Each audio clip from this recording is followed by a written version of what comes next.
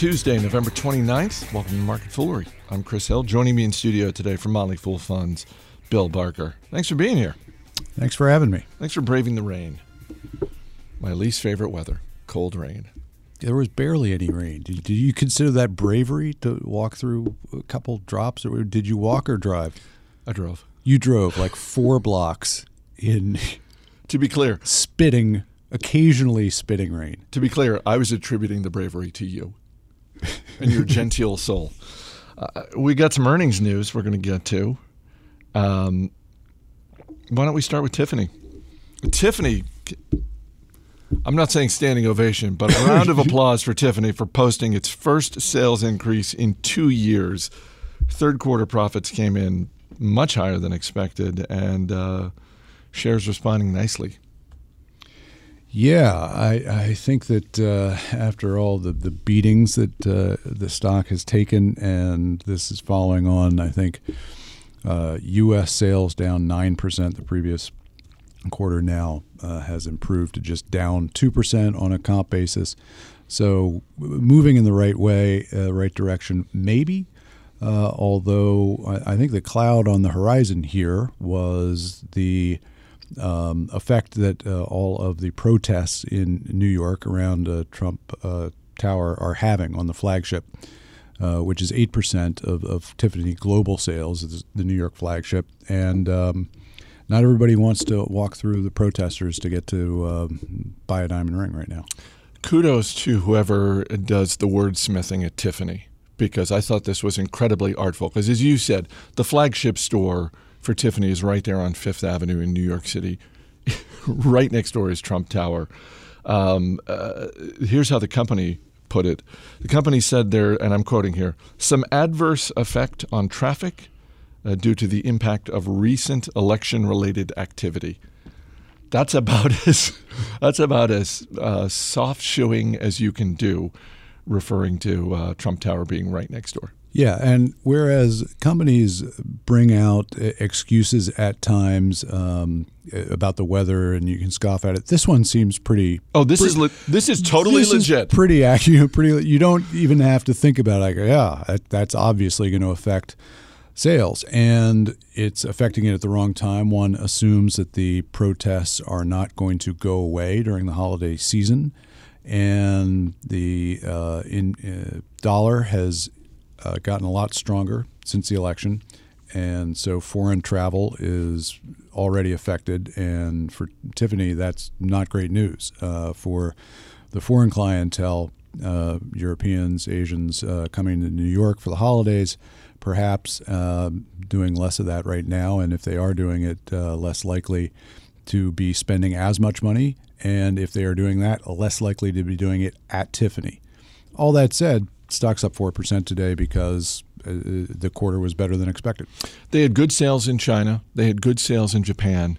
I think and it seems odd to say it, but you know, as you said about the weather, like, it's absolutely true. I think the X factor for this business is, or maybe the biggest X factor for this business is how much time is the president-elect going to spend at Trump Tower once he becomes president? More than Tiffany would like.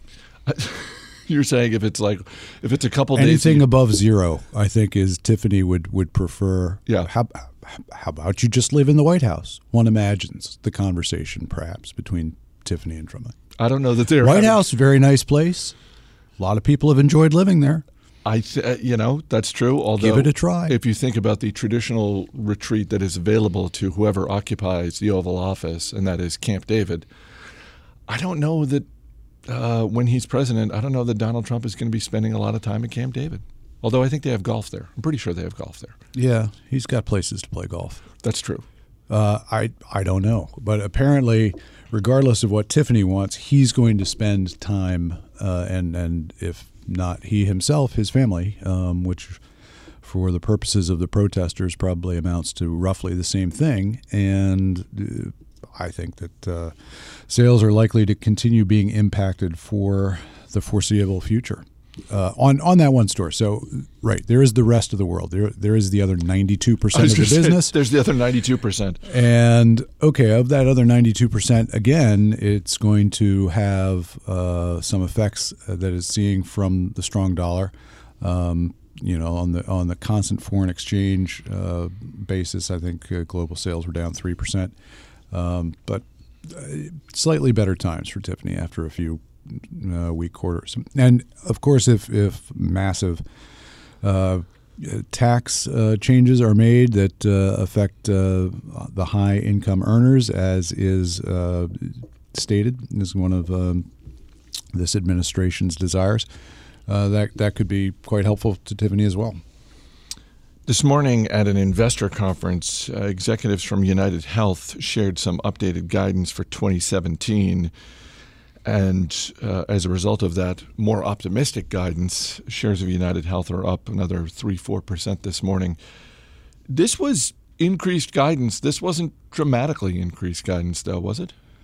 Well, I think that it was about, the range that they are giving for next year is earning $9.30 to $9.60 per share. This is up from $9.15, which was the previous expectation. Divide that by 10 so that it is a little easier to compare to normal stocks which aren't making $9, $10 a share. Say they were talking about midpoint of making 94 cents a share versus 91 cents expected. That's just making the division by 10. So 3-4% better than you thought yesterday. Stock's up 3%. The math isn't too confusing right now on that. So what they did is they're at this conference, but they're doing their investor day tomorrow, and they'll break out for analysts and other invitees the whole 5-hour-long presentation of here's what's going on. Here's our 1-year, 5-year plan. And so they're sort of getting the information out today in front of tomorrow's more thorough presentation to everybody. How helpful are those events to a working analyst like you? When you hear Company X, a company that you cover, is having an investor day, is that helpful to you? Or is it like any other form of communication from a public company in that some are better at it than others, some are more helpful and more transparent than others? Yeah, the latter. I think there's not a standard format for them. Not everybody gives them. And, a lot of the time, even just the headline stuff like today is here's the bottom line. Everything you really need to know at a certain level for the market's purposes is being disclosed today. Here's the bottom line of what we expect. Tomorrow, be all the details. And certainly, if you've got a lot of money invested in the company through any vehicle that you're managing, a mutual fund or some other type of account, as professional, money managers are looking at, I think that these are very valuable. They're like a quarterly conference call, times 4. You get the whole presentation. It's a little bit better. Okay, you also see these things at investor conferences. Usually there's a 20 to 30 minute PowerPoint presentation, maybe a couple questions from the audience. So this is that times 3, times 4. You'll have various division heads enough time for the CFO to give a presentation, the CEO to give a presentation, maybe the director of research. If it's a medical company, not really the case here for United Health. But it's also the fact that where these numbers coming from, the insurers in general have responded well post-election. It looks like unlike the hospital stocks, unlike the pharmacy benefit managers, what has responded well is the insurers. They're hoping for less regulation, and I think also the biotechs hoping for less regulation, and that may be coming. I think less regulation is one of the things on this administration's agenda. Well, and also talk of increasing the budget at the FDA, speeding up the approval process, presumably not just for pharmaceuticals, but presumably also for devices as well. I saw a headline this morning that a couple of the medical device makers were up a little bit on the news that Congressman Price from Georgia was, I think, going to be the head of. Yeah, the medical device makers have had a pretty good argument, certainly from their perspective, that the tax on medical devices, which is part of the Affordable Care Act, is harmful to their business and helps foreign businesses. And so I think that is one of the parts. The notion that the whole Affordable Care Act is just going to be repealed strikes me as unlikely. It's a little too messy to do that. But the tax on medical devices is pretty easy pickings, I think, in terms of repealing that. There was a fair amount of consensus to do that anyway, and the previous state of politics prevented anything from getting done. Nobody was going to give anybody credit for doing anything that both sides wanted to get done, so it never happened. Well, fortunately, all that'll change in January. Exactly. Everybody's friends now. You know what people apparently have been buying a lot of? Recreational vehicles. First quarter sales and profits for Thor Industries came in much higher than expected, and shares are up around 14% today. This stock has had a monster year. Incredible year. How many RVs did you buy last quarter? I did not actually buy any. See, you were the one. Right. You were the person who didn't buy a couple of RVs. I don't know that a recreational vehicle would fit down my street, actually. Well, you need to move then. Yeah. Everybody else has got an RV, but you. Yeah. And the other people on your street, perhaps. Yeah. And you better move fast because the demand's crazy. So let's see. Thor's numbers were ballpark sales up like 60% for the year. Now, a big chunk of that is an acquisition. They acquired one of the major brands, Jayco, one of the major manufacturers. And so this was the first full quarter with Jayco all in their numbers, Thor's numbers. The acquisition sent Thor back into the number one spot as a global manufacturer of RVs, Forest River being number two now. That's owned by Berkshire Hathaway. But the acquisition of Jayco, which was very significant, about 65% growth in revenues for the quarter of the last year, and that was sort of low 20% organic growth. So even without the acquisition, growth phenomenal in the RV sector. And why is that? We've talked about this on the show before. A combination of low gas prices, low interest rates so people can finance this purchase, and a strong job market, and it just continues. Now, interest rates are moving up a little bit, but they're still very low by historical standards. Well, and apparently they're going to follow up this year with another strong year in 2017 because Bob Martin, the CEO, was pretty optimistic in his comments about what they expect in 2017, saying he thinks it's going to be one of the strongest years going back to the 1970s in terms of vehicle deliveries. Right. And so the 1970s were the peak for not dollar sales, but unit sales of RVs. And you've got a lot of things that are much bigger now, much more advanced. They're much more expensive, as everything is, than it was in the 1970s. So the industry has grown, but the sort of total units sold has not since back then, and took a big hit, of course, in 08, 09, along with just about everything else. But we're back to above the 06 level, and 1970s is the records. We'll see. They just had sort of the rollout of the new models to dealers within the last couple of months, and apparently they were received very well. The industry is growing at similar rates. So in RVs, you've got essentially two. You've got the towables, and for Thor, they grew towables at about 22% for the quarter. That was the same as the industry.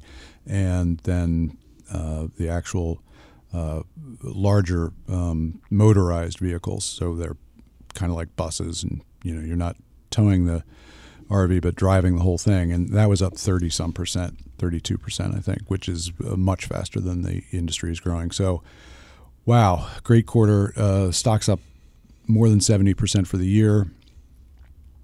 Good times. Good times in Elkhart, Indiana, which is home of the RV industry. That's ground zero for the RV industry. It is. And some of the suppliers, Drew and Patrick Industries, have had similarly phenomenal years. The whole town is aglow. They're having a Merry Christmas and a Happy Thanksgiving in Elkhart. You mentioned what the stock has done year to date. Is this an expensive stock? So it's a cyclical industry, and the growth does not go straight up, but it's trading, I think, at about 16 times next year's expected earnings, which is not a very expensive stock.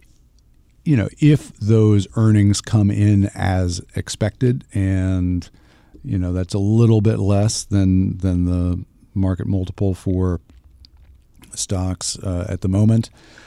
I don't know. I've been, you know, it's up 70%. It has not necessarily grown. We just said it's grown revenues by 65%, but a lot of that's because of the acquisition. It is not that expensive, I don't think.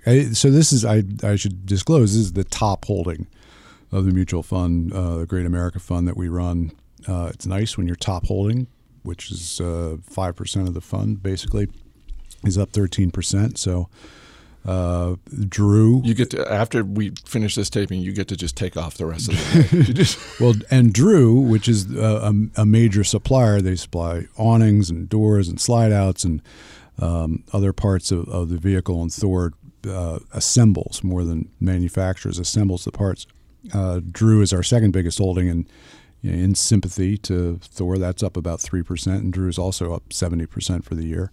Unfortunately, we don't own Patrick, which is really doing some of the furniture and interior stuff as a part supplier, and that's also having a great year. And they're all, as I say, all in Elkhart, and Elkhart is taking another victory lap today. Nice. Can we talk about the name and specifically the logo? Because for a name as great as Thor Industries, it is the most, I just went to thorindustries.com. It is the most pedestrian logo. It looks like a logo. Here's how boring the logo is. It looks like I could have designed it. Well, that's how boring it is. It's just a name. It's not named after the Norse god. And what I'm saying is... So here's where the name comes from. Okay. The guys who founded the company, and one of their last names is Thompson, and the other is Orthwein. So they took the TH and the OR from the beginnings of their names and said, Thor, that sounds awesome. So they're really not invoking either the traditional Norse god or Marvel's character. They're really sort of in their own way downplaying themselves. You think when they came up with that name, at no point, neither one of them or anyone else who was in the room at that time said, oh, like the superhero? Because I'm pretty sure someone did. And I'm saying it's an opportunity just sitting on the table waiting for them to take advantage. A cross-promotional deal with Disney?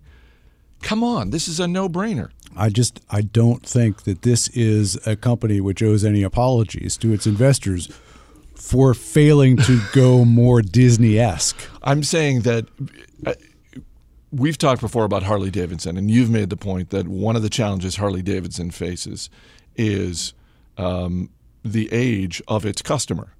Older customers buy Harley-Davidsons. Mm-hmm. Let's just go ahead and assume that the average age of someone who's buying an RV from Thor Industries is older. We're not talking millennials. And I'm saying you could appeal to younger people.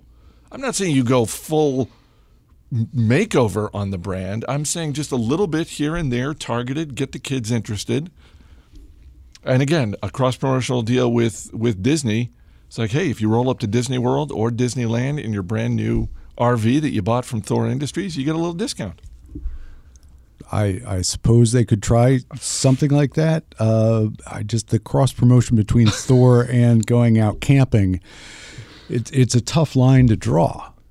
But Thor, he can handle himself outdoors. I mean, the magic hammer helps. He is the god of thunder. Right. So, I mean, again, that's not something you want with your RV. You're looking. You don't want the thunder god. You don't want to invoke that, do you? I'm saying he's gonna protect you from the elements, much like the fabulous vehicles that they produce at Thor Industries. All right, this is something for them to consider and probably ignore. Like is my prediction. As any remaining listeners have surely done the same.